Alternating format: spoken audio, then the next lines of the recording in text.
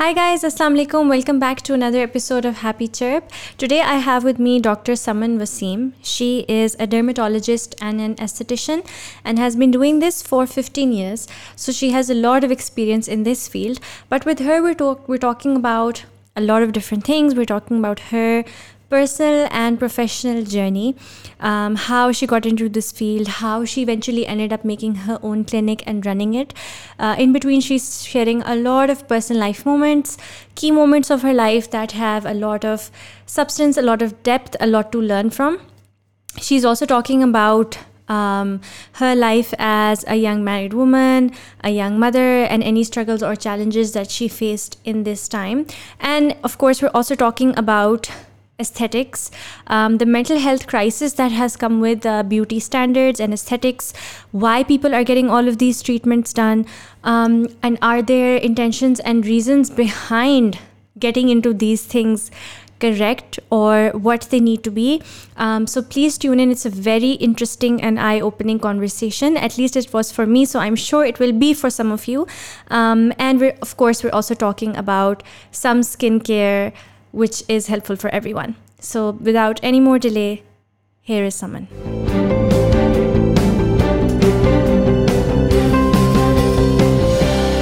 Assalamu alaikum, Dr. Saman. कैसी हैं आप? बिल्कुल ठीक. वालेकुम अस्सलाम. Thank you so much for coming, for taking out the time and doing this with me. I know आप बहुत busy professional हैं, so it means a lot. आप I think around 15-16 years से डर्मेटोलॉजी में काम कर रही हैं, right? That's a lot of experience. तो आपकी बहुत लर्निंग हुई होगी इस फील्ड में भी. उसके बारे में आपसे बात करना चाहती हूँ, but before getting into your professional life और your career side of things, I wanted to know little about you generally, के a bit of your background, कि आप कहाँ से बिलोंग करती हैं, where were you born and raised? Okay, I was born in Islamabad, raised in Islamabad. अच्छा. So afterwards I went to the Fatima Jinnah Medical College for my MBBS. Then house job Islamabad, shadi Islamabad, bacche Islamabad. So growing up, did you always want to be a doctor? Never. अच्छा. Seriously, I was so scared of doctors कि मुझे बिल्कुल भी शौक नहीं था. But my father was very very particular about कि बनना है तो डॉक्टर बनना है, वरना कुछ नहीं करना, शादी कर लो. अच्छा. सो वो नहीं होता कि एक प्रेशर में आके चलो प्री मेड कर लेते हैं, देन आफ्टरवर्ड्स चलो अब अब्बू कह रहे हैं कुछ भी नहीं करना तो तुम घर बैठ जाओ वरना. तो फिर एडमिशन हो गया, तो I just went into the medicine. उसके बाद मैंने कहा चलो मेडिसिन कर लिया, अब मुझे शादी करनी है. I just want to be at home with. So फिर शादी के बाद 2-4 साल का गैप लिया. आफ्टरवर्ड्स फिर घर में रह के बोरियत शुरू हो गई, और वही अब्बू का प्रेशर के घर पे क्यों पढ़ाया है, you have to come out of it. फिर हस्बैंड ने पुश किया कि नहीं, इट्स इनफ, बस अब घर के, क्योंकि घर में रह के फिर everybody takes you for granted ना. Like I was in the joint family, so अच्छा ये कर लेगी, ये भी कर लेगी, ये भी कर लेगी. तो वो डॉक्टर बहू तो है ही है, बट मल्टी टास्कर भी बहुत अच्छी है. सो एवेंचुअली फिर after 5 years I started the training in dermatology, MCPS. अच्छा. और उसके बाद फिर never ending story till now it's going on. So you became a doctor because आपके अब्बू का ये ड्रीम था. So आप खुद क्या करना चाहती थी? यार अगर मुझ पे होता ना तो मैं खुद शायद टीचर होती. अच्छा. या टीचर होती या कोई NGO बनाती, कुछ ऐसा काम करती. मुझे सोशल वर्क और मुझे लोगों के साथ, मतलब मुझे ऐसा काम बहुत अच्छा लगता है. But even this profession, like being a doctor, उसमें भी तो लोगों की इतनी हेल्प होती है. At the end, it's also very noble. It's very rewarding as well. Yeah, it is. But मुझे अब जाके एहसास होता है इस चीज़ का. उस वक्त नहीं होता था, जब इतनी मोटी मोटी किताबें पढ़ी होती थी, and then you have to live in the hostel. और तुम्हें पंजाब यूनिवर्सिटी के हॉस्टल्स भी कैसे हॉस्टल्स होते हैं, और खाना, तो उस वक्त तो बहुत रोना आता था. बट अब लगता है कि नहीं, it was worth it, because अब मुझे एक जब प्लेटफॉर्म मिल गया तो उसमें मुझे एटलीस्ट ये फ़ायदा है कि मैं अपने पेशेंट्स के साथ, जहाँ मुझे लगता है कोई अगर रोता हुआ आया तो मेरे क्लिनिक से रोता हुआ जाता नहीं है कभी भी. They are always very happy when they are living. क्योंकि पता है क्या, हमारी एक वो है साइकी के, हमें लगता है कि प्रॉब्लम्स जो हम गुजर रहे हैं, ये तो मैडम है, मैडम को क्या पता, मैडम को तो कुछ नहीं पता. तो आई यूज्ड टू से नहीं, मैडम ने अफ्तारी भी बनानी है, मैडम ने घर में बच्चों को भी देखना है, मैडम के मियाँ भी नाराज़ होते हैं, मैडम के फैमिली प्रॉब्लम्स भी हैं. So they can relate to it कि यार हम अकेले नहीं हैं. That's very important. सही. तो आपने ये बताया कि आप हॉस्टल में रहीं, वो कैसा एक्सपीरियंस था? बहुत रोती थी और उस वक्त तो मोबाइल्स भी नहीं होते थे, और जब तक यहाँ से रास्ता पूरा, उस वक्त तो जर्नी मोटरवे भी नहीं थी, तो I was in final year जब ये मोटरवे स्टार्ट हुई थी, तो it was a 7 hour journey to Lahore. रोते रोते जाते थे और रोते रोते आते थे. जब तक हॉस्टल का गेट खुलता था रोते रहते थे. 5 साल रो के गुजारा. बट अब जाके देखती हूँ तो मैंने लाइफ में जितना हॉस्टल में सीखा ना, और इसके बाद मैं अपने हर बच्चे को कहती हूँ कि ज़रूर हॉस्टल जाना है. My one daughter is in the hostel right now, so I feel so happy कि नहीं, जो आप हॉस्टल में सीखते हो ना, आप घर में जितनी मर्जी एजुकेशन ले लो, आप पेरेंट्स के उसमें पैम्पर होके नहीं सीख सकते. आई थिंक बहुत सारे खुद से रह के आपको बहुत सारे सॉफ्ट स्किल्स जो हैं इवन यू लाइफ के, shifting to Dubai, you must have felt that कि यार इतना पैम्पर होके रहना और इंडिपेंडेंट, इवन शादी बच्चे के बाद भी, इट्स टोटली डिफरेंट. हाँ. और लेकिन वही बात है कि उसी से आपके अंदर जो है एम्पावरमेंट आती है, सेंस ऑफ इंडिपेंडेंस आती है, लाइफ पे कंट्रोल आता है. हाँ, वो तो है. And you don't pick up small things, and you are very easy going person कि यार इट्स ओके, अगर किसी ने कुछ कर दिया तो it's okay, move on. Hostel में बहुत सीख लेता है बंदा. तो आपकी लाइफ उससे पहले growing up आपके घर में, were you very pampered, were you very... I was the elder one, so for sure I was very pampered one. बहुत जैसे बड़ी बेटी होती है, और my father was very close to me, और हमेशा से एक बड़ा अच्छा बॉन्ड हम दोनों का रहा. कभी ये नहीं हुआ हमारी फैमिली में कम से कम कि लड़कियों को बहुत प्रेफर किया, लड़कों को बहुत प्रेफर किया जा रहा है, लड़कियों को नहीं किया जा रहा. It was always a balance. बल्कि मुझे तो लगता है कि हम बहनों को बहुत प्रायोरिटी दी, वो दी हमेशा से. हाँ. सही, दैट्स नाइस. सो आपने कहा कि आपकी शादी हुई, फिर आपने थोड़ा सा ब्रेक ले लिया, तो वो क्यों? मैंने तुम्हें बताया ना, जैसे कि मैं डॉक्टर बनी तो मैंने कहा बस बन गई हूँ, फिर मैंने कहा मेरी शादी हो जाएगी तो मैं बस बैठ जाऊंगी. मतलब आपका खुद मूड नहीं था? हाँ, मैंने कहा यार मुझे क्या करना है, मुझे बस लोगों को, घर को, मियाँ को खुश रखना है. So I was this type of a girl ना, तो मुझे कोई इतना वो बहुत लाइफ में वो नहीं था कि मेरा ये एम्बिशन नहीं था कि मुझे यहाँ जाना है, मुझे यूँ करना है. लेकिन जब मैं घर रही ना तो मुझे एहसास हुआ कि एक हाउस होल्ड औरत जितनी भी पढ़ी लिखी होगी ना, बहुत थैंकलेस जॉब है घर की. मतलब at the end of the day आपको वही सवाल है, क्या पका, क्या खाया, आज नमक तेज़ क्यों हो गया, आज नमक कम क्यों था, आज सफाई सही क्यों नहीं हुई, आज मतलब समझ आई ग्रोसरी ख़त्म हो गई तो क्यों हो गई. You are always into it, and it's a never ending story. At the end of the day आप हर वक्त कुछ ना कुछ कर रहे होते हैं. और जब मैं निकली तो शुरू में बहुत हर्डल्स थी. आई फील लाइक कि मेरे बच्चे इग्नोर ना हो जाएं, but my parents were big support for me, क्योंकि बच्चों को उधर छोड़ती थी and then I go for my training. हाँ, बाहर के कॉन्फ्रेंसेस पे जाती थी, बच्चों को अम्मी अबू के पास छोड़ती थी, अम्मी अबू मेरे पास आ जाते थे. तो आपके इन लॉज सपोर्टिव थे in this sense? देखो, इन लॉज में ये था ना कि my father in law just after 1 month of my marriage we had a bypass, he had a bypass and then he went into coma. He was just 53, और उसके बाद वो 4 years कोमा स्टेट में रहे. तो वो पूरा घर जो था ना, अगर नॉर्मल था भी तो उस वक्त फिर वो नॉर्मल नहीं रहा, क्योंकि वो देवर जस्ट या क्राइंग या सिटिंग या बस काउंसलिंग कि अब क्या होगा, अब क्या होगा. मेरा हस्बैंड भी टफ टाइम. हाँ, इतना ट्रॉमा था कि मुझे लगता था कि इनकी जगह मेरा बाप भी तो हो सकता था. तो मैं भी उन्हीं के साथ उसी फ्लो में थी. तो एट दैट टाइम मैं सपोर्ट की इतनी बात नहीं कर पाऊंगी, लेकिन हाँ मेरे पेरेंट्स बहुत सपोर्टिव होते थे, क्योंकि वो कहते थे बेटा कि इस चीज़ का बड़ा ख्याल करना है कि उधर उनको वो हर्ट ना हो, उनके साथ बैक्सम. तो इसलिए मुझे 4 साल बाद जब उनकी डेथ हुई और फिर कुछ चीज़ें नॉर्मलाइज होना शुरू हुई, तो फिर मैंने सोचा कि अब मैं अपना now is the right time. हाँ, now is the right time. And why did you go for dermatology? Nights duties नहीं होती, घर इफेक्ट नहीं होगा. और पहले मैंने सोचा तो मैं पैथोलॉजी कर लेती हूँ, but sitting on a microscope is a very boring job.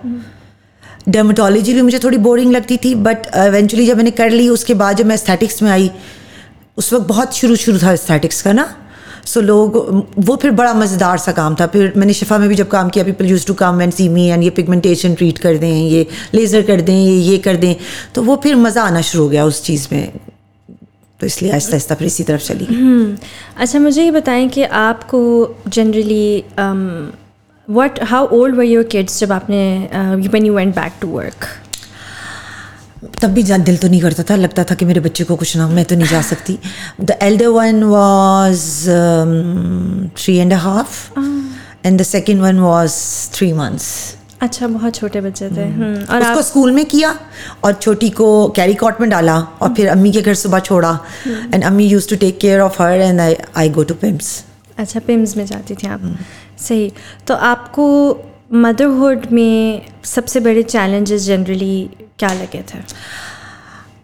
ہمارے ٹائمس بچے تم لوگوں کے ٹائم سے تھوڑے ڈفرینٹ تھے آئی گیس. مجھے سب سے مشکل یہ لگتا تھا کہ جب میں واپس آتی ہوں تو میں اپنے بچوں کو اتنا ٹائم نہیں دے پا رہی, کیونکہ مجھے ان لاس کو, فیملی کو بھی ٹائم دینا ہے, کچن کو ٹائم دینا ہے. بچہ رو رہا ہے تو امی ایک بچے کو تو رکھتی تھی شام تک کہ تم ریسٹ کر لو, کھانا بنا لو, پھر میں بچہ بھیج دوں گی, سمجھ آئی. تو وہ اس طرح ذرا تھوڑا سا بچے, لیکن eventually at the end of the day مجھے لگتا ہے کہ جوائنٹ فیملی کے بچے بہتر بھی ہوتے ہیں, اتنے پیمپرڈ بھی نہیں ہوتے. جو بعد میں نے انڈیپینڈنٹ بچے پالے ان کے نخرے زیادہ تھے, ہے نا. وہ تو بالکل آپ کو ذرا جوائنٹ فیملی والے ہیں کہ تھوڑا زیادہ روئیں گے, ان کو پتہ ہے ماں بزی ہے, ماں اس وقت گھر کے کام کر رہی ہے, تو کسی اور طرف لگ جائیں گے, یا کوئی اور ان کو بلا لے گا, میری نند کہے گی, سسٹر ان لا بلا لے گی, کچھ نہ کچھ کسی اور. اکیلے پیرنٹ کے ساتھ تو بالکل اسپوائلڈ ہو جاتے ہیں. ہاں, اسپوائل بھی ہو جاتے ہیں. آئی تھنک ان کے پاس کوئی ہوتا بھی تو نہیں ہے نا. اب جوائنٹ فیملی میں اتنے زیادہ لوگ ہیں تو سب مل کے ہی جیسے بچوں کو پال رہے ہوتے ہیں. تو کہتے ہیں یہ کام کریے تو چلو ہم ان کے ساتھ کھیلتے ہیں, بات کرتے ہیں, ادھر آ جاؤ. بچے کے پاس بھی کوئی ہوتا ہے اور ماں کے لیے بھی ایک سپورٹ سسٹم. لیکن sometimes I want to feel like کہ یار نہیں, مجھے اپنے بچوں کے ساتھ کوئی ٹائم گزارنا ہے, وہ نہیں ملتا اس طرح جوائنٹ فیملی میں. یہ تو ہے آئی تھنک, اینڈ اسپیشلی کہ when you are working woman, تو صبح آپ کام کر رہے ہو, پھر اس کے بعد آپ گھر کے کام کر رہے ہو, تو بچوں کی باری اس طرح. ہاں, اس میں پتہ ہے کہ آپ پرفیکٹ ڈاکٹر بھی بننا ہے آپ کو, پرفیکٹ وائف بھی بننا ہے, پرفیکٹ ڈاٹر ان لا بھی بننا ہے, پرفیکٹ موم پھر تھوڑی سی پیچھے ہو جاتی ہے شاید. I think that's true. I think that does happen. کیونکہ وہاں پہ آپ اپنے بچوں کو تھوڑا پیچھے کر کے باقی چیزوں کو پورا کر رہے ہوتے ہو کہ یار ان کو مجھ سے کمپلین نہ ہو جائے, یہ لوگ خوش ہو جائیں. آپ لوگوں کی خوشی کو بہت پریفرنس دے رہے ہوتے ہو. That's true. مجھے لگتا ہے میں نے آپ کا مائک بھی ہلایا تھوڑا سا. کوئی بات نہیں. تو ہاں, I think it's true. I think آپ کو وہ ایکسٹرنل پریشرز اتنے زیادہ ہوتے ہیں کہ آپ دوسروں کا دل رکھنے کے لیے پھر اس طرح کرتے ہیں. ہاں, تو آپ کو اس وقت بھی یہ فیل ہوتا تھا ود یور کڈز, یا اس وقت بس آپ نے یہ کیا؟ اس وقت اتنا فیل نہیں ہوتا تھا, لیکن بعد میں مجھے فیل ہوتا تھا. جب میں انڈیپینڈنٹ اور ہوئی اور پھر میں ایک اپنے گھر میں شفٹ ہوئی, تو پھر مجھے فیل ہوتا تھا کہ میں نے اپنے بڑے بچوں کو اتنا ٹائم ان کے ساتھ کا ٹائم دیا, لائک کوئی پی ٹی ایم کوئی چیز میں نے ان کی ہر جگہ I was there, but still مجھے لگتا تھا نہیں یار, مجھے ان کے ساتھ تھوڑا اور ٹائم چاہیے تھا. جیسے میں چھوٹوں کو لے کے پارکس میں بھی جاتی تھی, اور لائک سمجھ آئی ایکسٹرا ایکٹیویٹیز بہت ہوتی تھی, پھر میں ٹریول کرتی تھی ان کے ساتھ. لیکن ان دونوں کے ساتھ میں وہ نہیں کر پائی کیونکہ میرے پاس بہت زیادہ رسپانسبلٹیز تھی. اینڈ ویسے رسپانسبل, مطلب I think it's so hard, کیونکہ ٹریننگ آسان نہیں ہوتی نا. ٹریننگ بھی تو اتنی مشکل ہے, اس کے ساتھ ساتھ پڑھائی بھی تو چل رہی ہوتی ہے. اس کے ساتھ پڑھائی بھی چل رہی ہے, اور بچے گود میں بٹھائے ہوئے ہیں, اور آپ پریزنٹیشنز بنا رہی ہیں, اینڈ دین ساتھ ساتھ آپ نے فیڈر لگایا ہوا ہے, ایک ادھر, اور وہ ایک بچہ آپ کے بال پکڑ کے لیٹا ہوا ہے, ایک ادھر بیٹھا ہوا ہے, اور پھر آپ کو پتہ چل رہا ہے کہ گھر میں مہمان آ گئے ہیں. تو ان لاز میں تو آپ نہیں ہیں کہ ڈاکٹر ہیں تو آپ بیٹھے ہیں کمرے میں, تو نہیں بیٹھ سکتے نا. And I was the one کہ جو بہت ہی وارم ویلکم دینے والا اور سارا کچن سنبھالنے والا, اور سو وہ والی بھابھی نا, بڑی بھابھی, بڑی بہن. تو وہ اس وجہ سے ذرا میں اس رول میں بڑی پرفیکٹ فٹ ہو گئی ہوئی تھی.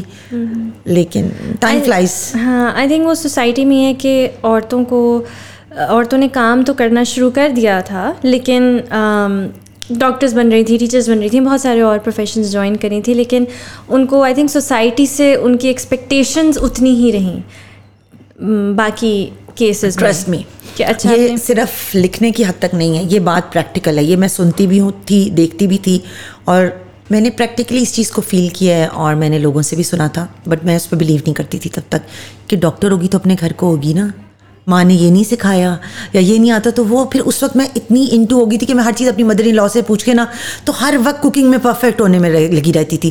اور میں بہت خوش ہوتی تھی کہ میرے ان لاس میں سب یہ کہتے ہیں کہ تم بالکل ہماری ماما جیسا بناتی ہو, تم بالکل کھانا, تم چپاتی اتنی پھولی ہوئی بناتی ہو. مطلب I was getting perfect in that field, and it was such a difficult feel کہ وہ ایون ڈاکٹر بننے سے زیادہ مشکل تھا کہ سب کو کیسے گرم گرم دینا ہے, کسی کا کھانا ٹھنڈا نہیں ہوگا, کسی کی چپاتی ٹھنڈی نہیں ہوگی.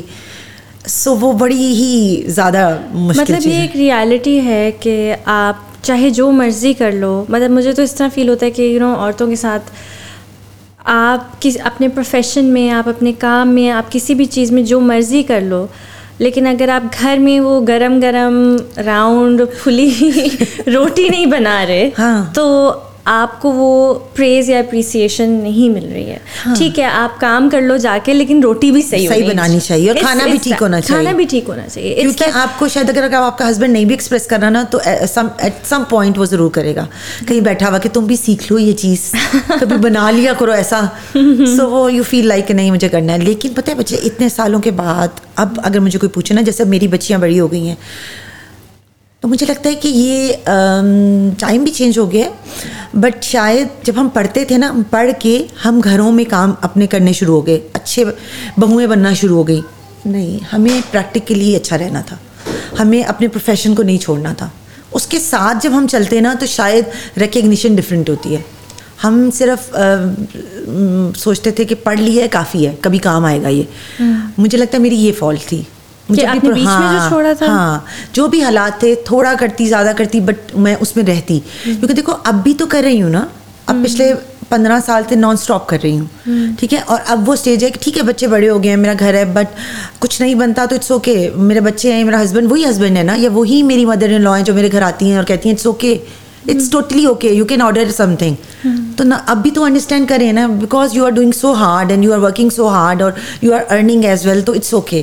تو مجھے لگتا ہے جب ہم وہ چھوڑ دیتے ہیں نا اپنا اور ہم ٹوٹلی ادھر بیٹھ جاتے ہیں آرام سے ڈپینڈنٹ ہو کے, تو پھر وہ ہم پہ ڈپینڈنسی کی وجہ سے ہم پھر سفر بھی کرتے ہیں. اور اسی وجہ سے میں اپنے پیشنٹس کو بھی ہر ایک کو یہ کہتی ہوں کہ بچوں پڑھائے کام کرو. یہ جو ہم کام نہیں کرتے نا وہ پھر ہم سفر کرتے ہیں.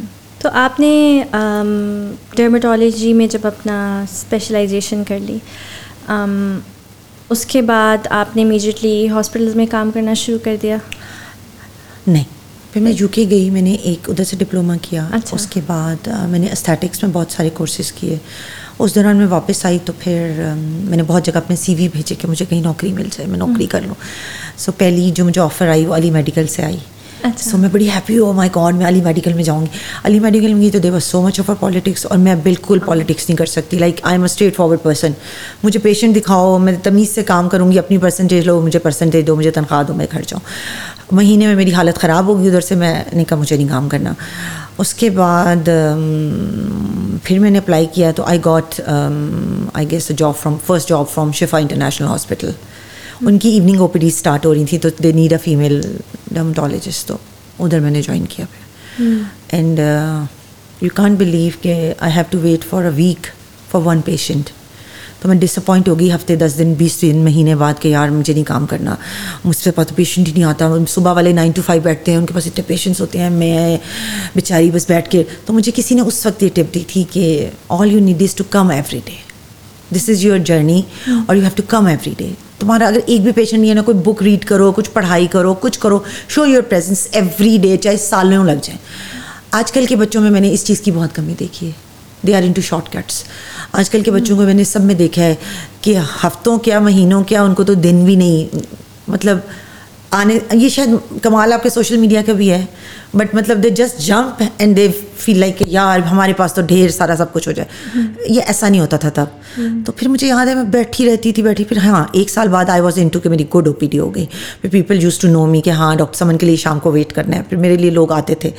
لیکن اس کے بعد بتاؤں کیا, تب تک میرا ایم ہوتا تھا کہ مجھے پیشنٹ ملے, میں پروفیشنلی گرو کروں.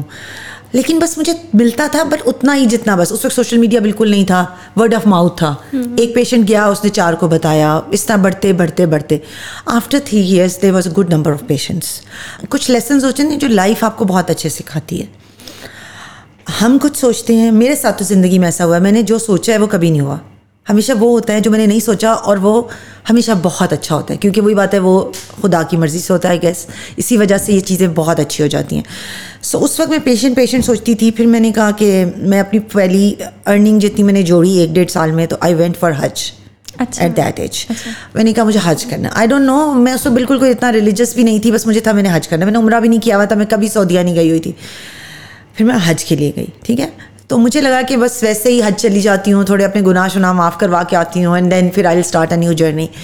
اور اسکارف بڑا سخت والا لینا شروع کیا. اور اس کے بعد میں واپس آئی. I don't know, I was done with my family. میری 3 بیٹیاں تھیں, اور my O P D was going fine and everything was perfectly going fine. I have no clue, but I got pregnant. اچھا. میں نے بڑی کوشش کی کہ میں ایبارشن کراؤں. میں کہیں بھاگی, ادھر بھاگی, ادھر بھاگی, and because I can't afford a child as well کہ میری روٹین بہت ٹف ہے اور میری پلان میں بھی نہیں تھا اور سب کچھ. بٹ مجھے سب نے کہا کہ نہیں, امی خاص طور پہ کہ نہیں میں پال دوں گی, اٹس اوکے. اور فیئر ایک بیک میں یہ بھی تھا کہ ایک تو پلان پریگنینسی بھی نہیں ہے, 3 بچیاں میری پلان تھیں, دوسرا فیئر تھا کہ بیٹی نہ ہو جائے. سوسائٹی کا پریشر بہت ہے. اچھا. And I use to cry every night کہ اللہ یہ کیا کیا. میں تو حج کرنے گئی تھی, اپنے معافیاں مانگ کے آئی. وہاں حج پہ بھی بڑی مشکلیں دیکھیں کہ اللہ میں تو سب کچھ کہا تھا کہ اللہ مجھے معاف کر دو, تو اس کا مطلب آپ نے مجھے اور آزمائش میں ڈال دیا نا.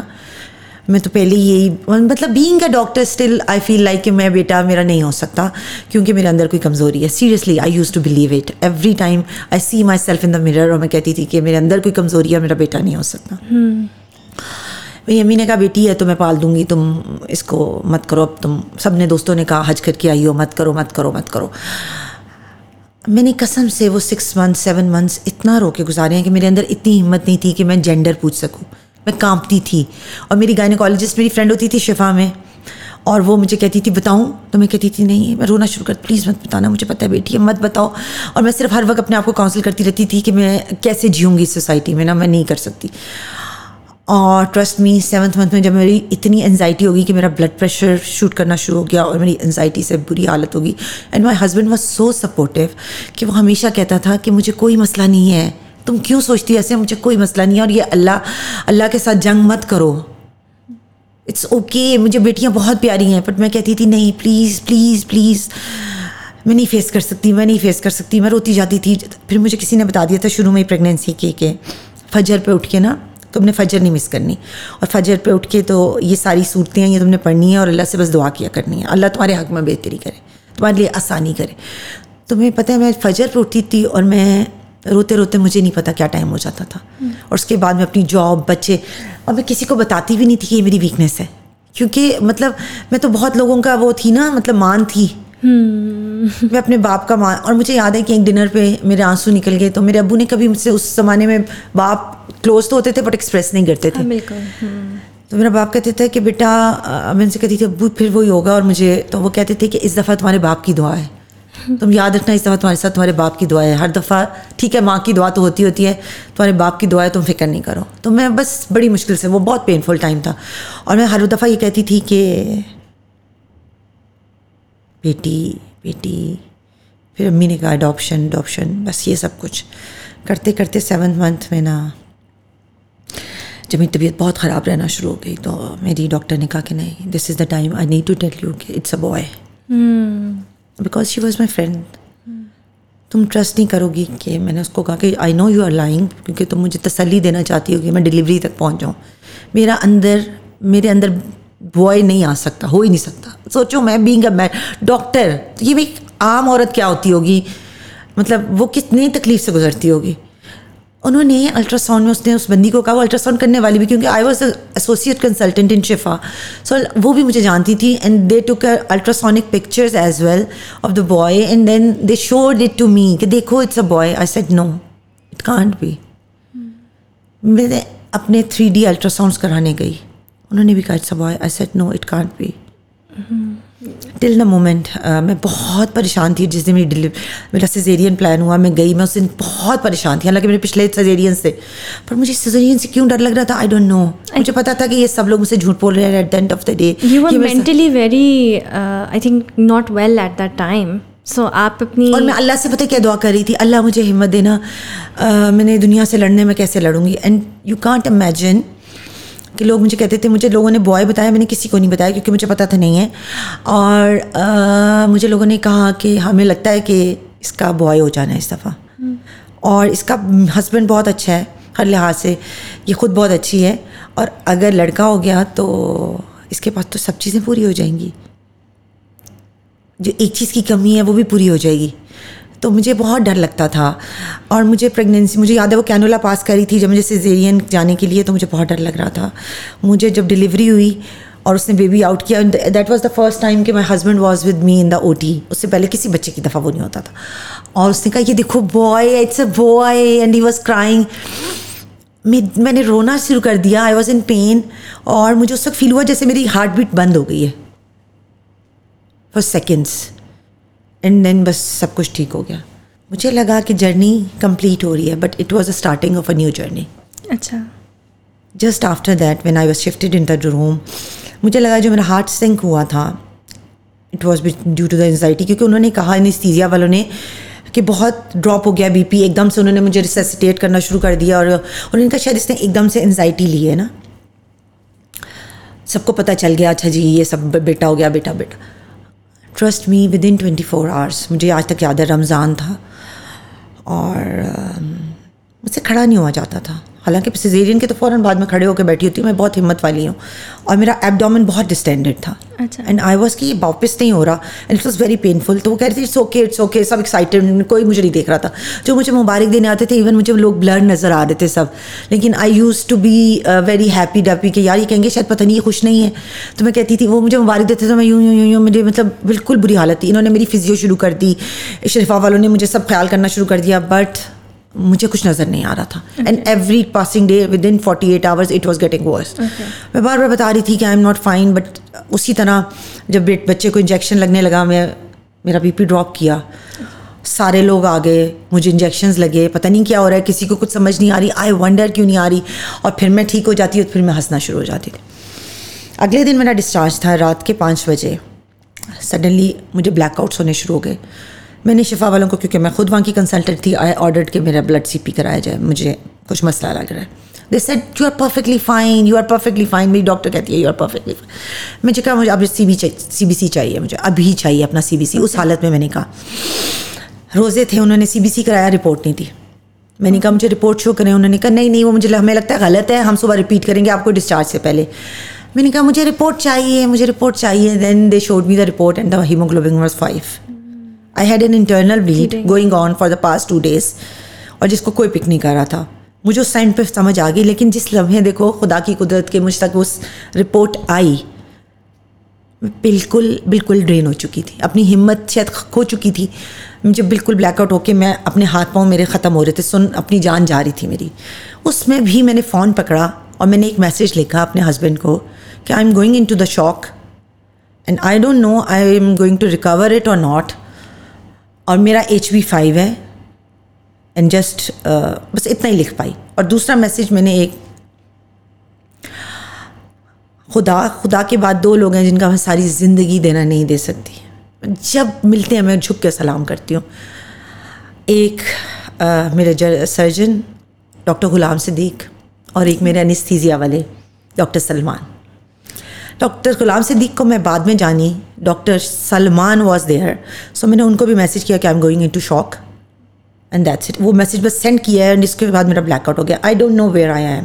جب میری آنکھ کھلی تو آئی واز ان ICU, اور میں کہتی تھی میرے ایبڈومن میں کچھ ہے, and they were just injecting me the injections. نہیں کچھ نہیں, الٹرا ساؤنڈ والا ایبڈومن کلیئر.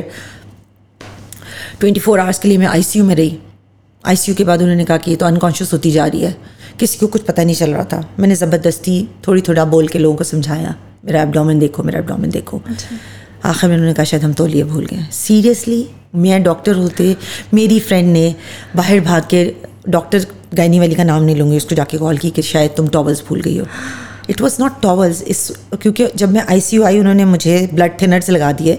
ان کا خیال تھا کلاٹ لنگز میں ٹریول کر گیا, اور اس کی وجہ سے جتنا بلڈ میرے اندر اکٹھا ہوا تھا وہ سب کلاٹڈ ہو گیا, اور ان کو الٹرا ساؤنڈ میں لگا کہ یہ ٹاولس ہے.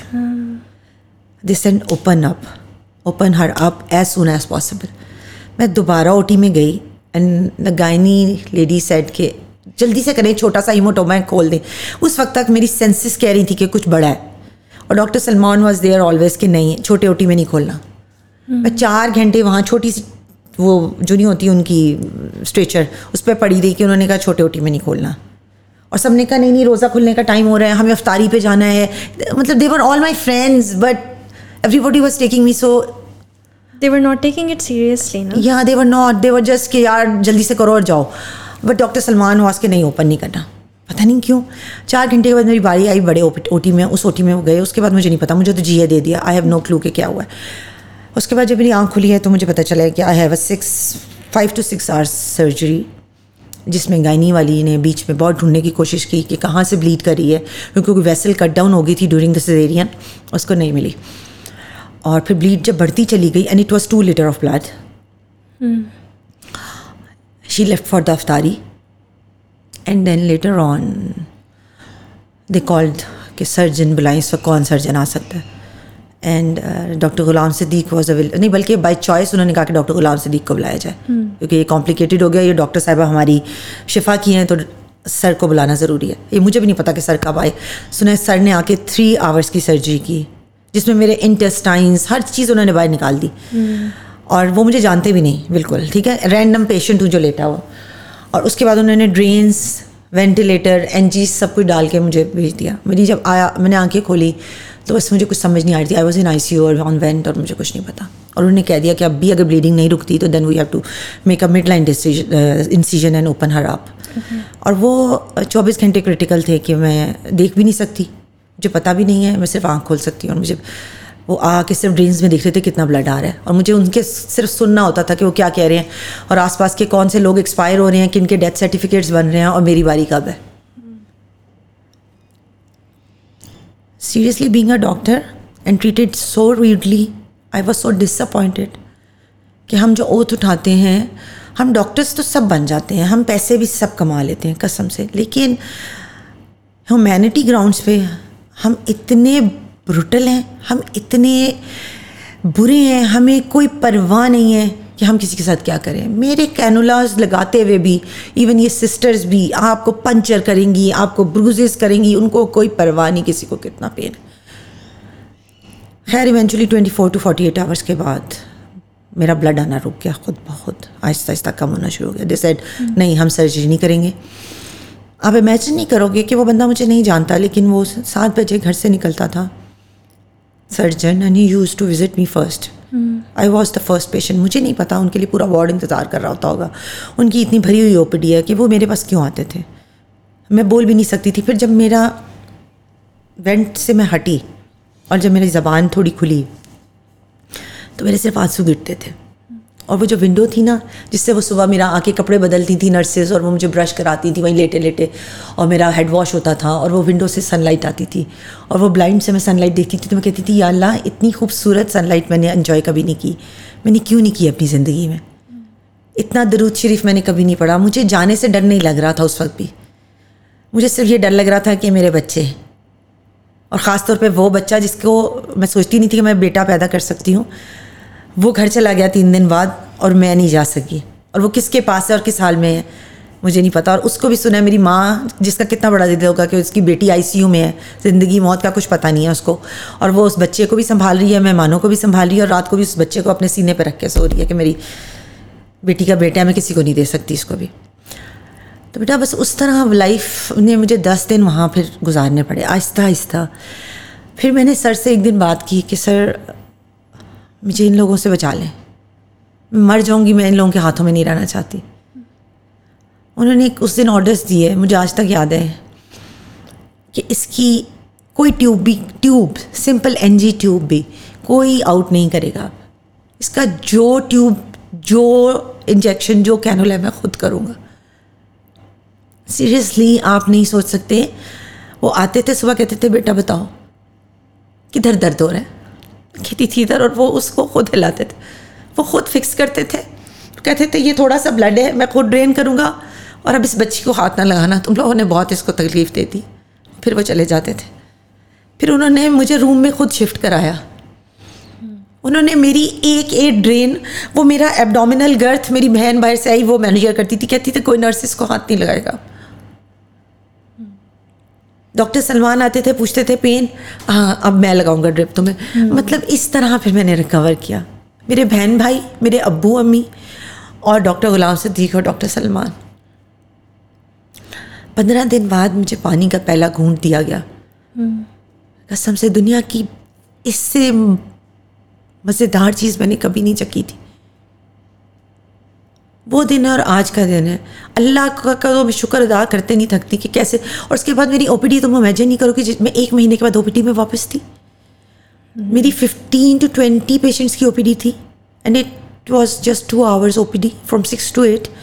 میرے پیشنٹس ڈبل ہو گئے, میرے پیشنٹس 3 ٹائم ہو گئے. میں 60 کی OPD پہ پہنچ گئی. لوگ سارا دن بیٹھ کے میرا انتظار کرتے تھے ڈاکٹر صاحب.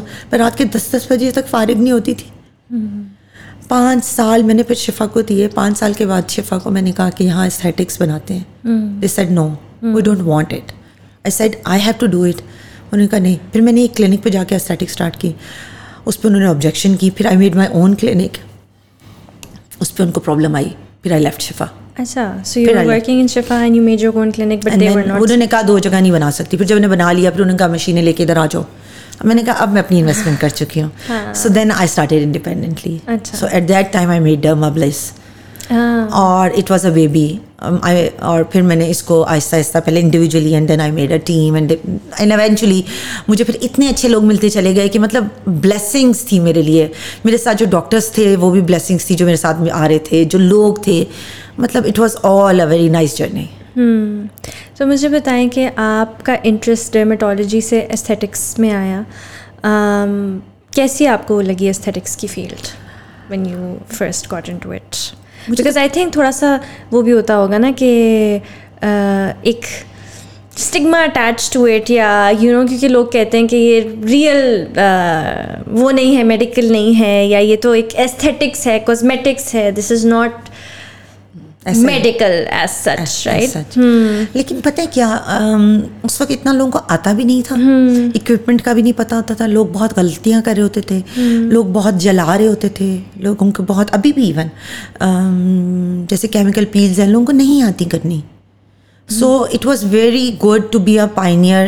میں نے پہلی PRP کا سیشن میری دوست ہوتی تھی اٹلی سے, میں اس کو لے کے آئی تھی, اور she was a plastic surgeon, and ہم نے ہالیڈے میں ارینج کیا تھا اور ہم نے سارے ڈاکٹرس کو بلایا تھا, and we introduced a PRP. تو لوگ کہتے تھے کیا, اٹس 15 years بیک, PRP کیا ہے, PRP نہیں. اور اب وہی PRP ہر بندہ کر رہا ہے نا. تو مطلب یہ وہ والی چیزیں تھیں جو بہت شروع میں تھریڈس لے کے آئی, پیلز لے کے آئی ساری باہر سے. تو وہ اس وقت لوگ سمجھتے نہیں تھے, لیکن کم از کم مجھے پتا ہوتا تھا کہ یہ صحیح کام ہے, اس کو ایسے کرنا ہے, اس کی لمیٹیشنز ہیں, ریالٹی کیا ہے. خاص طور پہ استھیٹکس میں آج کل لوگوں کو ریالٹی تو پتہ ہی نہیں. لوگ تو کہتے ہیں یہ شکل ہے ہمیں ایسا بنا دو, یہ لپس ہیں ہمیں ایسا بنا دو. یہاں کیا ہے, آل اوور دا ورلڈ یہ چل رہا ہے, لیکن یہاں بھی اب اس چیز کا بہت کریز ہو گیا.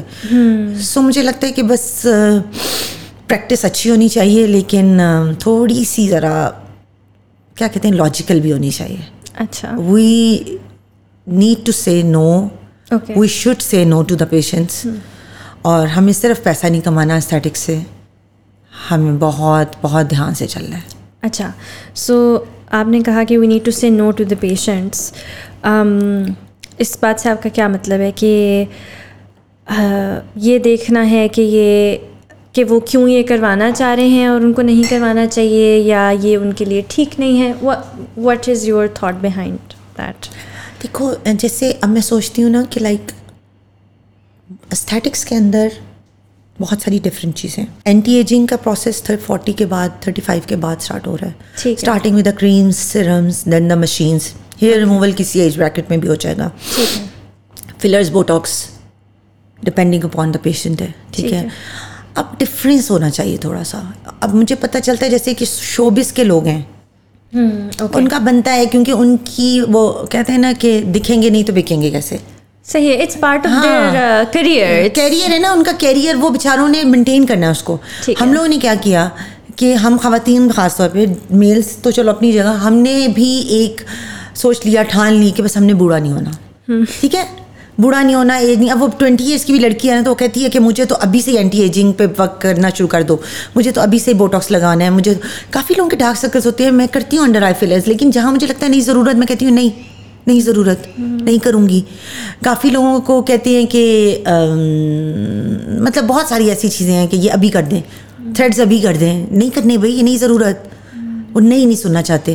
گلوٹاتھیون لگانا ہی لگانا ہے. پٹھان ہے, پٹھان میاں ساتھ بیٹھا ہے, گلوٹا لگا دو, وائٹنگ چاہیے, نہیں ضرورت آپ کو لگانے کی. سو وہ پھر میں نہیں لگاؤں گی تو کہیں اور سے لگوا لیں گے, بیکاز دے نیڈ اٹ.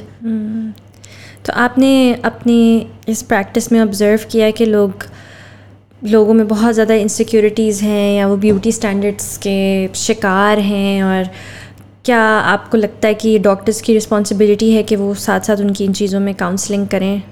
دیکھو مجھے یہ ایک میجر ڈفرینس جو لگا نا, اسٹیٹکس ہمارے پاس آئی تھی, انٹرنیشنل سے نیشنل ہوئی نا, تو جب میں ابھی بھی انٹرنیشنل جاتی ہوں نا تو تھنگس آر ڈفرینٹ. اچھا, انٹرنیشنل جو کانسیپٹ ہے نا, it's about more me I and myself اور بیوٹیفیکیشن, کہ یار مجھے یہ اچھا لگ رہا ہے, مجھے ایسے بننا ہے, مجھے یہ لپس اچھے لگ رہے ہیں, مجھے آئی بروز آرچی فاکسی آئی بروز پسند ہیں, یا مجھے ایسی آئی بروز پسند ہے, یا مجھے یہ لفٹ پسند ہے, یا مجھے ایسی چین بنوانی ہے. It's all about me I. یہاں پہ نیشنل لیول پہ نا می اور آئی میں بہت پیچھے دیکھتی ہوں. اچھا, فیمیلز میں خاص طور پہ اٹس مور اباؤٹ, اگر شادی نہیں ہوئی ہے تو میرا رنگ ایسا ہے, رشتہ نہیں آ رہا. میری امی کہتی ہیں کہ یار تم رشتے نہیں آ رہے, رشتے والے ایسی باتیں کر رہے ہیں, تمہارے منہ پہ دانے ہیں, رشتہ افیکٹ ہو رہا ہے. So sad, so sad. Scars ہیں, رشتہ افیکٹ ہو رہا ہے. اچھا جی رشتہ ہو گیا ہے تو ہسبینڈ کہتا ہے تمہارا چہرہ ایسا کیوں ہے, باقیوں کا ایسا تو نہیں ہے, آپ مجھے ایسا بنا دیں, میری آپ پتلی ہو. یہ تو میرا اپنا ایکسپیرینس ہے, بہت پتلی تھی at the time of my marriage. اتنی پتلی ہو, اتنی سکی ہوئی, اوہ ہے بہت بالکل اچھی نہیں لگ رہی. اب موٹی ہو, او اللہ اتنی موٹی, اللہ تم پتلی کیوں نہیں ہو جاتی. پریگننٹ ہو گئی ہے تو یار اتنی جلدی پریگننٹ کیوں ہو گئی ہو, پریگننٹ نہیں ہو رہی ہو تو کیوں نہیں پریگننٹ ہو رہی. یار this is their personal matter, یار ان کو جینے دو, ٹھیک ہے. یہ چیزیں. اس کے بعد کیا ہے کہ پریگنینسی کے بعد تم واپس کیوں نہیں ہو رہی, جم جاؤ, کچھ کرو. خواتین آ کے کہہ رہی ہیں ہمارا ہسبینڈ انٹرسٹ نہیں لے رہا ہم میں, کچھ ایسا کر دیں کہ میں اپنے میاں کو اچھی لگوں. سو میں ہمیشہ ہنستے ہوئی, اٹس اے جوک ایکچولی, لیکن میں ان کو کہتی ہوں میاں کو تو میں کبھی اچھی نہیں لگی, تو تم لوگ کیسے لگو گے, like being in this field. So this is a reality. Basically ہمیں اپنے آپ کے لیے اچھا بننا ہے, پتلا ہونا ہے, گریسفل ہونا ہے, گریسفلی ایج کرنا ہے, پروسیجرس کرانے ہیں اپنے لیے. Please think about it. آپ لوگوں کو خوش کبھی نہیں کر پاؤ گے. ایک بہت پیاری بچی ہے جس کو میں ہمیشہ کوٹ کرتی ہوں, میں اپنے پیشنٹس کو بھی بتاتی ہوں کہ شادی سے پہلے والے پروسیجرس جو بھی چھوٹے موٹے اس نے کرائے, شی وینٹ ٹو چائنا. 1 سال نہیں آئی, 1 سال کے بعد چھٹیوں پہ آئی, اور سیریسلی وہ جب میرے پاس آئی تو میں بہت کلوز ہو جاتی ہوں اپنے پیشنٹس کے, یہ بھی میرا ایک پرابلم ہے. تو اس نے کہا کہ میں نے کہا ہاں آ گئی ہو, چلو لیزر کر دیتے ہیں, چلو یہ کر دیتے ہیں. اس نے کہا نہیں مجھے کچھ ڈفرینٹ پروسیجرس چاہیے. میں نے کہا بولو بیٹا جو کہو گی کریں گے. اس نے کہا مجھے چائنیز بنا دیں, میری نوز بہت کھڑی ہے اس کو بٹھا دیں, میرے لپس بہت ڈیفائنڈ ہیں ان کو بہت وہ کر دیں, میرے چیک بونس کو ہلکا کریں, میرے بالوں کو اسٹریٹ کریں پلیز. تو میں نے کہا نہیں پلیز ایسے نہیں کہو, تمہارے فیچرس بہت اچھے ہیں, یو آر بیوٹیفل. کہتی نہیں ڈاکٹر سمن, جب میں ادھر پہنچی تو آئی کیم ٹو نو کہ she has a Chinese girlfriend, اور وہ تمہیں گھر آتا ہی نہیں ہے, اس کو تو میرے میں انٹرسٹ ہی نہیں ہے. پھر میں نے اس کے بچی کے ساتھ یا بیٹی کے ساتھ اتنی کاؤنسلنگ کی کہ بیٹا it's not about the Chinese features, it's about your insecurities یا about his insecurities. Please come out of it. وہ روتی رہی, وہ مجھے کہتی رہی کہ مجھے کر دو. میں نے اس کو کہا میں نہیں کروں گی. اس کے بعد وہ کبھی نہیں آئی ویسے. اب یا تو وہ جو بھی ہوا ہوگا, تو میں کہتی ہوں کہ بچیوں کو یہ سمجھنا بڑا ضروری ہے. Last week I was having a conversation with a lady, she had 3 kids, well settled, پڑھی لکھی, لیکن وہی بات جاب نہیں کرتی, گھر میں ہے, کیونکہ میاں کماتا ہے, گھر بڑا ویل سیٹلڈ ہے, بہت پوش لوگ ہیں. بال سیدھے کر دو میرے. وہ بھی تمہارے بال بہت اچھے ہیں, کیوں سیدھے کرنے ہیں؟ کیونکہ اس کی گرل فرینڈ کے بال سے. سو مطلب سمجھ آئی, لائف میں ہم لوگ اپنے لیے نہیں جینا سیکھے. ہم خواتین کو اپنے لیے جینا کب آئے گا؟ میں اس کو کہہ رہی ہوں جاب شروع کرو, وہ اس پہ آئی نہیں رہی. تو ہم خواتین میں ذرا آپ کا بھی پلیٹ فارم اچھا ہے, آپ بھی یہ ضرور کریں, صرف پڑھنا نہیں, پلیز اپنے لیے خود کمانا بھی ہے. جب آپ اپنے لیے خود کمائیں گے تو اس انڈیپینڈنس کا مطلب یہ نہیں کہ آپ بدتمیز ہو جائیں گے, آپ روڈ ہو جائیں گے, یا آپ کسی کی سنیں گے نہیں, بٹ آپ اور بہت پہلے سے زیادہ ہمبل ہو جائیں گے. لیکن آپ کو پتہ ہوگا کہ آپ کا ایک بینک اکاؤنٹ ہے, you earn yourself, you are not dependent on somebody. وہ جو ڈپینڈنسی ہے نا, وہ بہت زیادہ انفلوئنس کر جاتی ہے آپ کی پرسنالٹی کو. That's what I feel. I think ایک مینٹل غلامی سی بھی ہو جاتی ہے نا. ہاں, ہمارا دل کہاں گیا, ہمارا سول کہاں گیا جو اتنا پیارا ہے, اور وہ جو اتنی خوبصورت شکلوں کے پیچھے شاید نہیں ہے. بالکل نہیں, بہت بہت انٹرسٹنگ آپ نے یہ بات کی کہ ایستھیٹکس اپنے لیے بیوٹیفیکیشن کرنا یا اپنے آپ کو وہ کرنا, اس کے پیچھے جو انٹینشن ہے That's wrong. ہاں, that's wrong. It's very eye opening for me کہ کیوں آپ یہ چیز کرنا چاہ رہے ہیں. یہ بڑا یہ تو میں صرف آپ سے بات کر رہی ہوں اسٹیٹکس کی. I came across a lot of patients who undergo the plastic surgeries.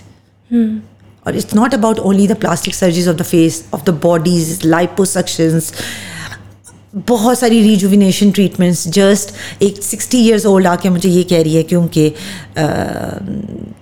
میرے ہسبینڈ 70 years old ہے, اس کو 20 years old 25 years ریسیپشنسٹ سے مجھے کمپیئر کرے. سمجھ آئی؟ اس بندی نے لائف دے دی یار تم لوگوں کو, بچے دیے, ان کو پڑھایا, ان کی شادیاں کر دی, اتنے سکسیزفل اس وقت جب وہ بالکل سب کچھ دے چکی ہے اپنی زندگی کا. تو اب آپ چاہ رہے ہو کہ اور میں اس کو کہہ رہی ہوں اب مت جاؤ, اور وہ آغا خان جا کے بھی سرجریز کرا رہی ہے to change her body. How painful this is. وہ نہیں روتی, میں ان کے ساتھ روتی ہوں. پتہ پھر اور آج آپ کے پلیٹ فارم پہ آنے کا مقصد میرا یہ باتیں کرنا نہیں تھا, بٹ میں صرف یہ بتانا چاہ رہی ہوں کہ لائک شاید کسی کا کچھ سمجھ آ جائے لوگوں کو کہ یار ایسے نہیں. میں میلز کو کیوں نہیں دیکھتی انسیکیورٹیز میں اپنے معاشرے میں؟ کیوں؟ گنجے نہیں ہیں؟ میں ان سے کہتی ہوں جاؤ, وہ گنجا نہیں ہے, کالا نہیں ہے, موٹا نہیں ہے, نہیں وہ کماتا ہے. تم بھی میں نے کہا بہت پیاری ہو, ہر بیٹی پیاری ہے, بیٹوں سے کہیں گنا زیادہ. ہاں اصل میں عورتوں کو اس چیز پہ بیکاز وہ اپنے پیسے نہیں کما رہی, وہ کچھ کر نہیں رہی, اور پڑھ کے گھر بیٹھ گئی ہیں کہ ہمیں بچوں کو ہم نے اچھی ماں بننا ہے. نہیں, اور ان کو لگتا ہے کہ بس اب ان کا کام یہ ہے نا کہ ان کو خوبصورت لگنا ہے, کیونکہ وہ کام شام تو پیسے تو کما کے نہیں آ رہی, تو خوبصورت بھی نہیں لگ رہی اپنے ہسبینڈ کے لیے, تو پھر وہ کیا کریں. اور دیکھو ہسبینڈ باہر جا رہے ہیں نا, سب کو دیکھ رہے ہیں کہ یار یہ انڈیپینڈنٹ عورتیں ہیں, اور وہ اپنی کو انڈیپینڈنٹ نہیں ہونے دیتا ہے. بالکل صحیح آپ نے کہا, کیونکہ وہ پھر انڈیپینڈنٹ ہوگی تو وہ پھلکا نہیں بن سکے گا نا, اور وہ اس طرح اس کو ڈومینیٹ بھی نہیں کر سکے. لیکن اب آپ لوگوں کی جنریشن بہتر جنریشن, میں اپنی بچوں کو دیکھتی ہوں, دے آر مچ بیٹر. آپ کو برا لگے گا کچھ, آپ کسی طریقے سے بھی ایکسپریس کریں گے کہ آپ کو برا لگ رہا ہے. بالکل. آپ کو کوئی چیز ہرٹ کرے گی تو آپ بتائیں گے, آپ ہماری طرح برداشت نہیں کریں گے, یا ایک ہی دفعہ بلاسٹ نہیں ہوگا آپ کا. بالکل. ہمیں ڈر لگتا تھا کہ یار یہ کہیں گے تو برا لگے گا, تو دیٹس ریئلی گڈ چینج. لیکن اچھی چینج بھی ہے اور ایک طرح سے تھوڑی بری بھی ہے, کہ وہ آپ لوگوں کی پھر کوئی باؤنڈریز نہیں ہے. مجھے لگتا ہے کچھ لوگوں کی تو ہے, لیکن کچھ لوگوں کو پھر سمجھ نہیں آتی کہ کہاں تک باؤنڈری رکھنی ہے. وہ صحیح پروز اینڈ کونز ہیں. آپ کو کیا لگتا ہے, کیونکہ آپ اتنے سال سے کام کری ہیں اس انڈسٹری میں, اس فیلڈ میں, یہ when it comes to patient side, client side, how has this evolved in the sense کہ آئی ایم شیور پہلے سے بہت زیادہ پیشنٹس آتے ہیں.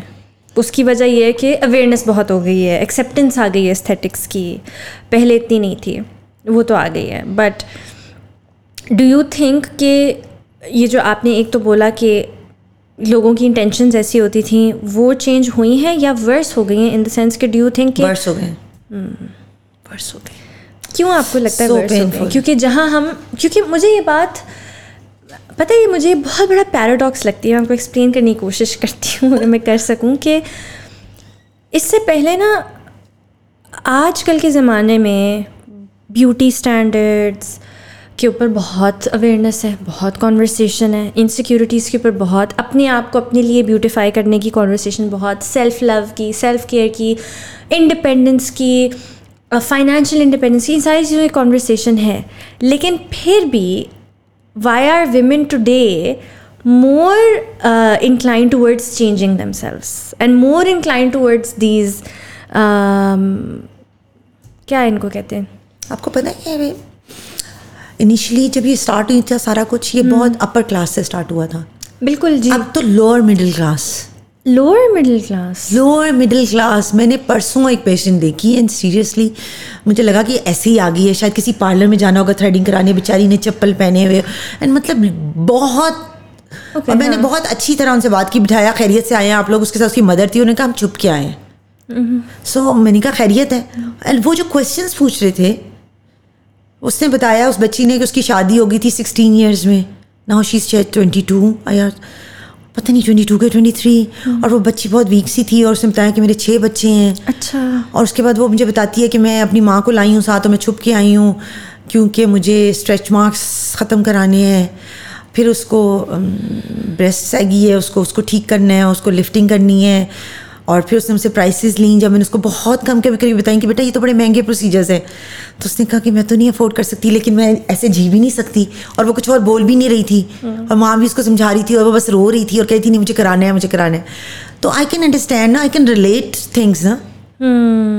تو لیکن اب مسئلہ یہ ہے کہ مجھے لگتا ہے کہ پتہ نہیں یہ سوسائٹی کا کوئی مسئلہ ہے جس کو ہمیں ایڈریس کرنا چاہیے. اینڈ ڈو یو تھنک کہ اب کیونکہ مجھے کسی اور نے بتایا تھا, وہ بھی ایستھیٹکس میں ہے, کہ اب جو ہے بہت ینگ لڑکیاں آنا شروع ہو گئی ہیں ان چیزوں کے لیے بھی, مطلب کہ فلرس کرانے ہیں اور چیکس کو یوں کرنا ہے تو ناک کو یوں کرنا ہے. ہاں اب ایجنگ کے ساتھ کوئی تعلق نہیں ہے. اب یہ it's just like a window shopping.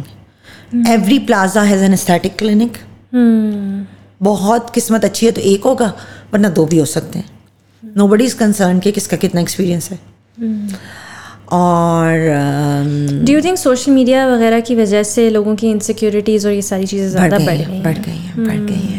بالکل بڑی ہیں. The comparisons and وہ کہتے ہیں کہ یہ جب ماڈلز یہ لوگ اس طرح واپس ہو جاتے ہیں تو تم لوگ کیوں, سمجھ آئی.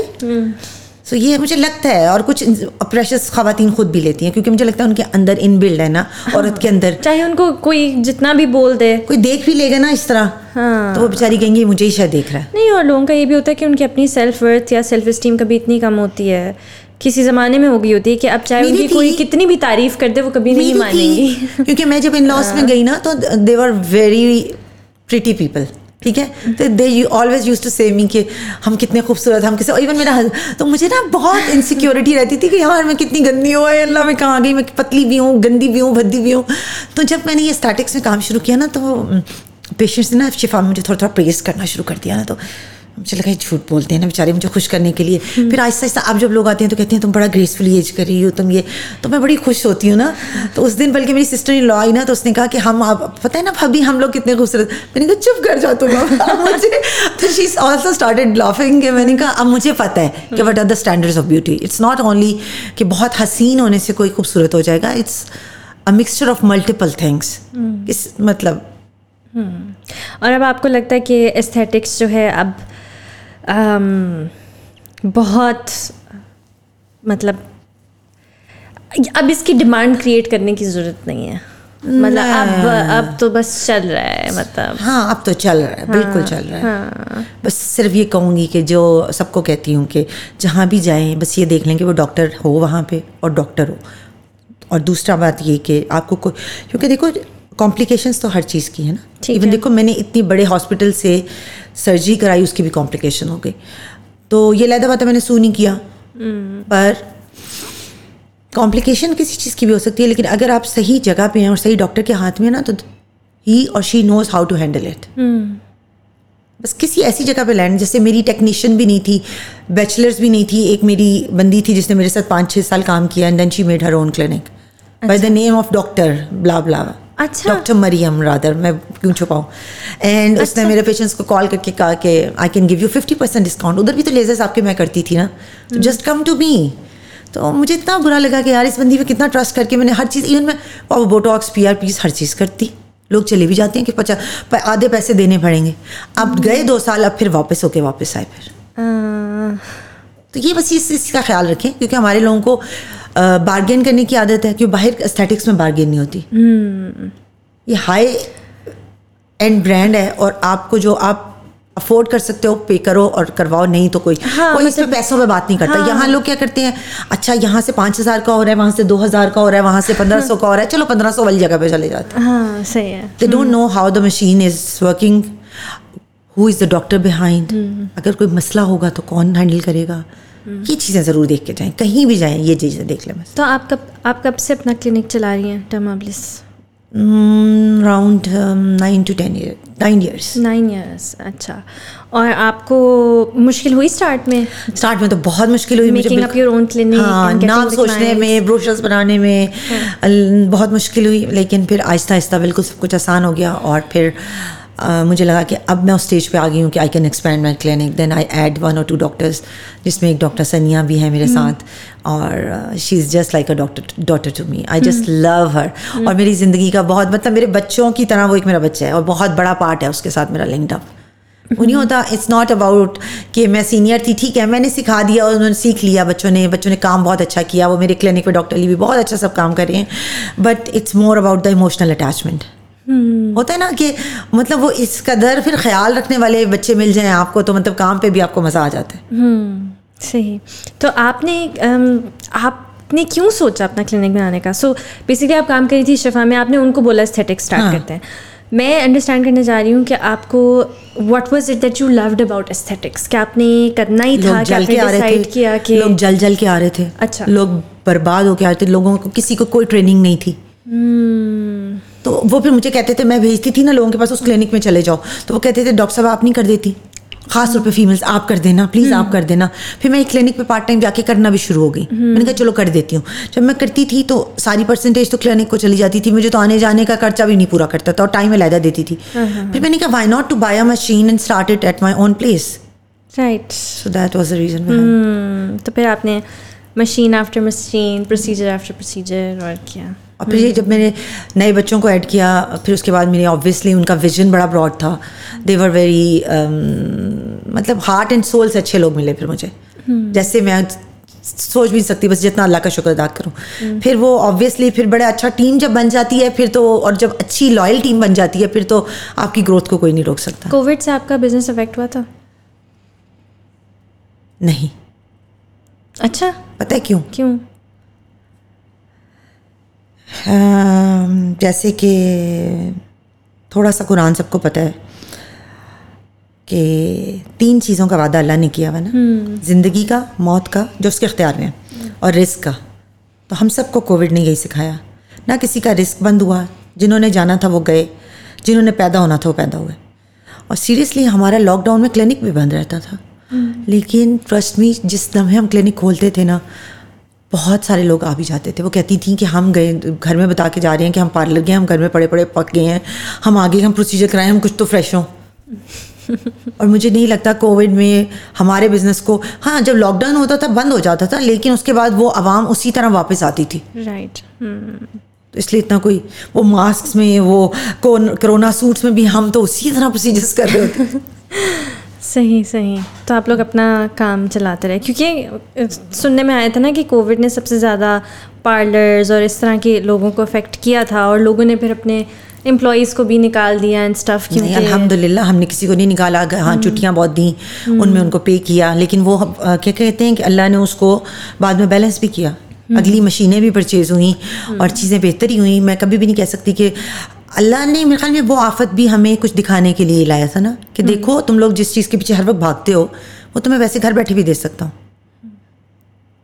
لیکن ہاں کووڈ میں آئی لاسٹ مائی فادر, تو that was a terrible time, but otherwise باقی کسی چیز میں اللہ نے کوئی کمی نہیں.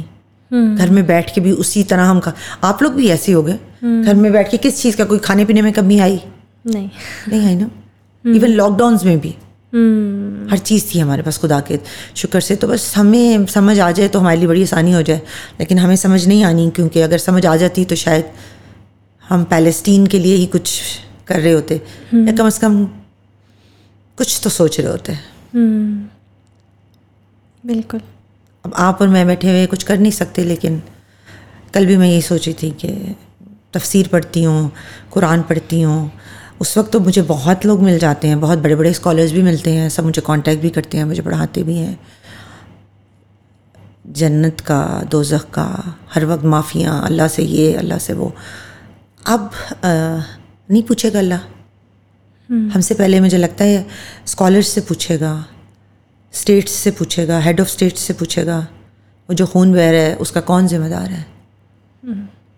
کیا ان میں سے یہ سب لوگ ہم سے کسی قسم کی بھی کنٹریبیوشن مانگے ان بچوں کے لیے, ان لوگوں کے لیے, تو کیا ہم لوگوں میں سے کوئی ہے جو پیچھے رہے گا؟ سو اتنا ہیلپ لیس فیل کرنا, یا کووڈ میں کیا تھا یا اب بھی بہت ہیلپ لیس فیل کر رہی ہوں. بالکل. I want to do something but I don't know how.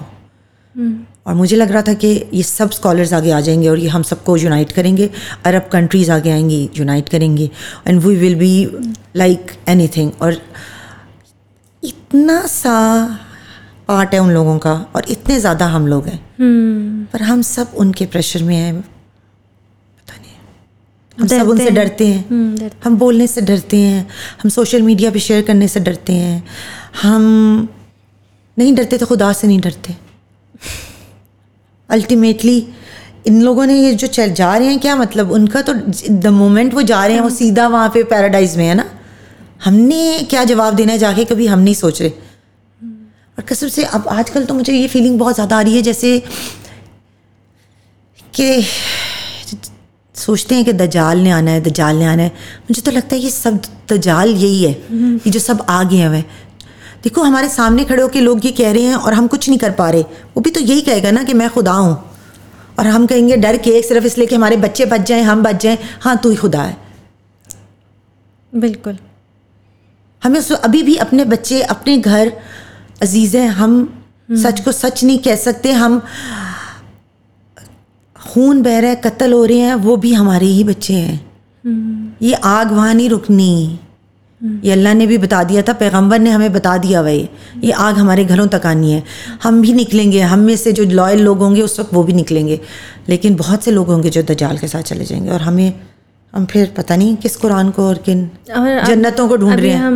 میں کسی کے ساتھ یہی ڈسکشن کر رہی تھی کہ ہمیں کیا پتا کہ یہی دجال ہے, کیونکہ اگر اتنا آسان ہوتا تو ہم بولنا رہے ہوتے, ہم بولنا رہتے, وہی نا ہم آپ پہنچنا چاہتے ہیں. اللہ تعالیٰ نے اتنا آسان تھوڑی بنانا ہے, نہیں پتا چلے گا ہمیں. اور اس نے بتایا تھا, رسول اللہ نے یہ چیزیں ایکسپلین کی ہوئی. اگر ہم حدیثوں کو اور ہم صحیح پڑھیں تو اب میں کوٹیشنز نہیں بتا سکتی کیونکہ مجھے صرف بیسک اپنی قرآن ٹیچر سے پڑھا جو, لیکن اس میں یہ پتہ ہے کہ یہودیوں سے چیزیں شروع ہونی ہیں, یہ سب کچھ ایسے ہی ہونا تھا. مسجد اقصیٰ کا سب کو پتہ ہے, کیوں سب اس کو فوکس کریں, لیکن آنکھیں بند ہیں, ہم سے بولا نہیں جا رہا.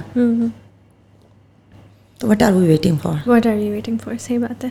اور وہی نا حضور صلی اللہ علیہ وسلم کو اسی بات کا ڈر بھی تھا کہ ہم کیا کریں گے, کہ وہ رو رہے تھے اور وہ پریشان تھے کہ وہ اس طرف دیکھ بھی رہے تھے کہ لوگ کچھ نہیں کر گئے ہیں. تو مجھے لگتا ہے کہ اس وقت تو ہم اپنے آپ سے سب ایک سوال پوچھیں کہ ہم آر وی مسلمس, اور دوسرا شاید کہ کیا ہم نے اللہ کے پاس جانا ہے واپس. اگر سب کچھ چھوڑ دو, بچے چھوڑو, شوہر چھوڑو, میاں بیوی, ماں باپ, اور یہ 2 سوال پوچھ لو تو بہت سارے جواب مل جائیں گے. صحیح بات ہے. پتہ نہیں, I guess but it's terrible. So اب مجھے بتائیں کہ آپ کا آگے کیا پلان ہے when it comes to your career. آپ do you still go for more, کیا کہتے ہیں, کورسز اینڈ ڈپلوماز آپ کرتی رہتی ہیں, آپ کانفرنسز پہ جاتی ہیں, آپ ایکسپینڈ کر رہی ہیں, کیا آپ کا ہے؟ لرننگ نیور اینڈس, ٹھیک ہے. اور I am a sort of a person جس کو لگتا ہے کہ ہاتھ کا کام کبھی ختم نہیں ہوگا. ٹھیک ہے, مشینیں تو آپ خرید سکتے ہو نا, 2 خریدو, 4 خریدو, 6 خریدو, لیکن جو ہاتھ کا کام کا مزہ ہے نا وہ مجھے شاید شروع سے ہی ہے. لائک جیسے RF مائکرو نیڈلنگ اب آئی ہے, I use to do derma rollers, ٹھیک ہے. پھر میزو تھراپی گن, لوگ گن سے کرتے تھے, ٹھک ٹھک ٹھک ٹھک. میں ہمیشہ نیڈل سے کرتی ہوں. I prefer needle. لوگوں کو کینولا سے فلر بہت پسند ہے, مجھے نیڈل سے فلر بہت پسند ہے. مجھے ہمیشہ کنٹرول ٹیکنیک اور اپنے ہاتھ کی ٹیکنیک, مجھے تھریڈس بہت پسند تھے. تو ریسنٹلی میں بلکہ کل ہی واپس آئی ہوں professional training from Georgia, threads میں کر کے. ایڈوانس ٹریننگ تھی فیس لفٹس کی, نان سرجیکل, انسیجن کے بغیر آپ نے فیس لفٹ کر دینا ہے. So learning never ends. اور میں کہتی ہوں بچوں کو, سب کو بھی یہی گائڈ کرتی ہوں جو مجھ سے پوچھتے ہیں کہ سیکھتے رہو بس. ہر روز دیکھو, اس فیلڈ میں بھی تو بہت ریولیوشن آ رہی ہے نا. ہاں بالکل. آپ کو دیکھتے ہوگے کہ پہلے لوگ جو فلرس کر رہے تھے اور جو اب ہو رہے ہیں وہ کتنے ڈفرینٹ ہیں. وہ 2 گولے بن جاتے تھے, اب گولے نہیں بنتے. اب بہت کانٹورنگ پہ کام ہو رہا ہے, اب بایو اسٹیمولیشن پہ کام ہو رہا ہے. لائک اٹس ناٹ اباؤٹ کہ آپ نے بھر دینی ہے جگہ, آپ نے ایسی چیز کرنی ہے یا ایسا فلر لگانا ہے جو اندر جا کے تھوڑا فلر کا کام کرے, تھوڑا بایو اسٹیمولیشن کرے, آپ کی اپنی اسکن کو, کولیجن کو اسٹیمولیٹ کرے. آئی تھنک وہ بیوٹی اسٹینڈرڈس کے ساتھ ساتھ چینج ہوتا جاتا ہے. آپ ہی دیکھ رہے بہت گریسفل اور نیچرل لکنگ ہوتا جا رہا ہے کام. یہ تو ہے. ہاں, اور آئی تھنک جگہ جگہ پہ بھی ڈپینڈ کرتا ہے. اب کچھ جگہوں پہ وہ چاہتے ہیں لوگ کہ نظر آئے, کچھ جگہوں پہ لوگ, کیونکہ it's a sign of money and you know class, کہ لوگوں کو پتہ چلے کہ آپ نے کرایا ہوا ہے because you have the money to be able to do this. So this has even become a sign of class, elitist culture, یا یو نو کس سوسائٹی سے آپ بلانگ کرتے ہیں؟ آپ مجھے نہیں پتا, اپنے تو زمانہ میرا بہت اب پرانا ہو گیا. آپ بتا دو جب آپ برائڈ بن رہی ہوگی, برائڈ بننے سے پہلے کا میں آپ کو 1 year بتا دیتی ہوں ٹائم فریم. اس میں آپ نے کیا سوچا ہوگا؟ آپ نے ٹھیک ہے شادی کی تو تیاریاں, کپڑے کر لیے, جیولری کر لی, جو چیزیں ہیں ٹھیک ہے, اپنے بارے میں کیا سوچا ہوگا؟ چلو مائکرو نیڈلنگ PRP کرا لیتی ہوں, میں نے تو وہ بھی نہیں کرایا. لیزر ہیئر ریموول کرا لیتی ہوں.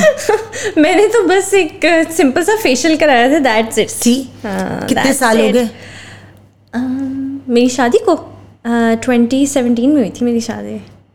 6 years. اب دیکھو صرف 6 years کی بات ہے نہیں, اینڈ آفٹر 6 years اب میں آپ کو بتاؤں تو آپ کو پتہ ہے برائڈ نے 2 مہینے پہلے فلرز بھی کرا لینے ہیں. اسکار کے ٹریٹمنٹس تو 2 سال سے شروع ہو جاتے ہیں. اس کے بعد گلوٹاتھیونز بھی شروع ہو جاتے ہیں. اس کے بعد ڈارک سرکلز بھی نہیں ہونے چاہیے, لپ کے فلرز بھی ہونے چاہیے, مطلب چین ہر چیز فکس کر دی جاتی ہے. میں یہ نہیں کہہ رہی کہ 10 out of 10, ہاں لیکن 4 out of 10, 4 or 5 out of 10 ایسا. اور آپ کو کیا لگتا ہے کہ ابھی زیادہ تر پیشنٹس سب سے زیادہ ڈیمانڈ کس چیز کی ہے؟ لوگ سب سے زیادہ کیا کرانا چاہتے ہیں؟ Very difficult question actually. پتہ ہے پہلے لوگ ایک ہی چیز کرانا چاہتے ہوتے تھے, اب لوگ 2-3 چیزیں کرانا چاہ رہے ہوتے ہیں. بٹ سب سے زیادہ کیا کرانا چاہ رہے ہوتے ہیں, ایج پہ بھی ڈپینڈ کرتا ہے نا. شادی سے پہلے ہے تو ہیئر ریموول فار شیور سب کرانا چاہ رہے ہیں, اور اس کے علاوہ انڈر آئی فلر اور لپ فلر سب کرانا چاہ رہے ہیں. اچھا.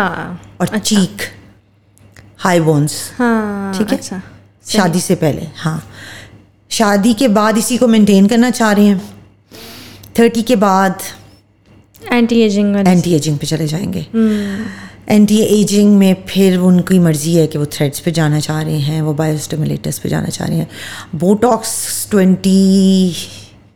26-28 سے اسٹارٹ کر رہے ہیں لوگ. کیا do you think that's necessary? ویسے ہاں میں نے ایک نوٹس کی ہے چیز بچے, پہلے میں کہتی تھی نہیں جلدی نہیں کرائیں, لیکن اب میں نے نوٹس کی ہے کہ ایک 60 years old جب مجھے آ کے کہتی ہے نا کہ میں نے پہلے کچھ نہیں کرایا تھا, اب میرا کر دو کچھ, تو میں کہتی ہوں اس پہ اب میں کیا کیا کروں. جو 35 پہ یا 30 پہ لوگوں نے کچھ نہ کچھ ہلکا ہلکا کرا رہے ہیں نا, وہ مینٹین بہت اچھے ہو رہے ہیں. جیسے جس نے 2 فلرس کرائے ہیں, نیکسٹ ٹائم شاید اس کو 1 فلر کی ضرورت پڑے, وہ مینٹین بڑا اچھا ہو رہے ہیں.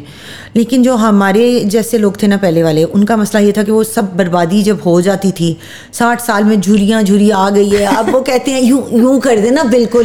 پھر we ask them to go to a plastic surgeon and get the plastic surgery done. Surgical face lift ہوگا, انسیجنز ہوں گے, پلنگ ہوگی, ایسے کچھ نہیں ہونے والا. اچھا مجھے آپ یہ بتائیں کہ اگر کوئی یہ سب چیزیں, obviously ایجنگ تو ہوتی ہے, ٹھیک ہے, it's a natural part of growth, and I think it's beautiful. کیونکہ دیکھو ینگر ایج بریکٹ میں تو سب بھی پیارے لگتے ہیں. ایج فلی گریس کر رہے ہیں نا جو لوگ, وہ کمال ہیں. میں لوگوں کو کہتی ہوں کہ بس گریسفلی ایج کرتے جاؤ. اور گریسفلی ایج کا مطلب ہے کہ if you are 50 you should be looking like 45-40, مطلب 5-7 سال پیچھے لگو بس. یہ نہیں کوشش کرو کہ مجھے 20 سال کا بنا دو, 25 سال کا بنا دو, اٹس ناٹ پاسبل. ہاں, بٹ ڈو یو تھنک کہ یہ جو پروسیجرز اب آ گئے ہیں سارے, بہت سارے Botox and lifts and fillers, if somebody looks after their diet and their health, do you think that they will still need these things? ایک تو جینیٹکس کا بڑا رول ہے, ٹھیک ہے, جیسے ڈارک سرکلز ہیں, جینیٹکس کا بڑا رول ہے. جتنا مرضی تم ڈائٹ, ہم لوگ جتنے مرضی سیرمز بھی بتا دیں, بہت کم اثر کریں گے, کیونکہ وہ ڈائٹ کا اور سلیپ کا بہت کنسرن ہے اس میں. اگر آپ کی جینیٹکس میں نہیں آئی نا چیزیں, فریکلز آپ کے جینیٹکس میں نہیں آئے, ڈارک سرکلز آپ کی جینیٹکس میں نہیں آئے, تو پھر تو آپ کنٹرول کر سکتے ہیں ڈائٹ سے بھی. لیکن اگر جس طرح شوگر ہے یا ہائپر ٹینشن آپ کے جینس میں آتا ہے, اگر اس طرح کی sun damage, dark circles, ageing, sagging early آپ کی جینیٹکس میں آ گئی ہے, تو پھر خالی ان چیزوں سے کام نہیں چلے گا. لیکن پھر بھی میں کہتی ہوں جو آرگینک سورس کی چیزیں ہیں, اگر آپ گھر میں ان کو یوز کریں تو ان سے ہیلپ بہت ہوتی ہے. اب یہ نہیں پوچھنا کہ کون سی آرگینک, کیونکہ وہ 1001 پیجز ہیں, I can understand. وہ میں کسی کو ریکمینڈ نہیں کر سکتی. بس اب آرگینک میں بہت لوگوں کو کہتی ہوں, اور خاص طور پہ ہمارے لوکل برانڈس اتنے اچھے آ گئے ہیں آرگینک میں. اچھا, کچھ کی تو میں پروموشن بھی کر رہی ہوتی ہوں, مجھے جو بھیجتے ہیں, کیونکہ میں چاہتی ہوں کہ ہمارا لوکل بزنس بڑھے آگے. تو آرگینک شیمپوز, آرگینک, یہ اب ہیئر فال پہ لوگ بہت آتے ہیں نا, جو آپ بتائے تھے, فیمیلز میلز, اس میں میلز بھی آ جاتے ہیں. پھر مجھے بتائیں کہ آن دا ڈیلی کسی کو اپنی اسکن کا کیسے خیال رکھنا چاہیے؟ Age bracket. Okay, so somebody in 25 to 30 के बीच में. ठीक है. देखो बेसिक तो 3 चीज़ें हैं जिन बेसिक तो पहले सबसे पहले तो 1 चीज़, एक चीज़ तो ये है कि first of all you have to wear sunblock every day. Even the weather is cloudy, even it's snowing outside, you have to wear the sunblock. ये बड़ा ज़रूरी काम है जो कि आप हमेशा से स्टार्ट कर लें, 15 से स्टार्ट कर लें बस. उसका कॉन्सेप्ट चेंज हो रहा है और अब लोग करते भी हैं. जिनके हिस्ट्री में पिगमेंटेशन का या इस तरह का मसला है वो उसकी वंस मत अप्लाई करें, कम से कम ट्वाइस या थ्राइस करें, एवरी 2 आवरली कर लें. अगर मुश्किल लग रहा है तो सन ब्लॉक को फिर ट्वाइस ज़रूर लगा लें, ये बड़ा इम्पॉर्टेंट है. उसके बाद सन ब्लॉक की क्वांटिटी मैटर करती है. अच्छा. अब जैसे एक पेशेंट मेरे पास आई है, सन ब्लॉक तो लगा रही है, पिगमेंटेशन भी है, बट सन ब्लॉक 3 महीने से ख़त्म ही नहीं हुआ. मैं उससे कह रही हूँ तुम्हारा सन ब्लॉक 3 महीने से ख़त्म क्यों?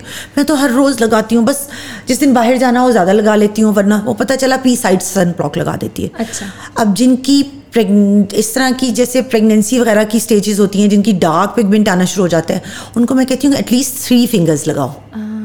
इसकी क्वांटिटी इतनी होनी चाहिए 1, 2 and 3. उसमें तुम्हारा काम होता है पूरा. और नेक को कभी मत भूलना. आम हालात में जैसे आप लोग हो तो कम से कम 2 फिंगर्स आप लगाओ, तब जाके उसकी क्वांटिटी पूरी होती है. वो भी फिर 2 आवर्स 3 आवर्स पर रिपीट करो. तो ये बड़ी मेजर चीज़ है. उसके बाद मेरे हिसाब से एंटीऑक्सीडेंट्स आर रियली गुड. अच्छा. विटामिन सी सीरम्स बहुत आ चुके हैं, कोई भी अच्छा ले लें.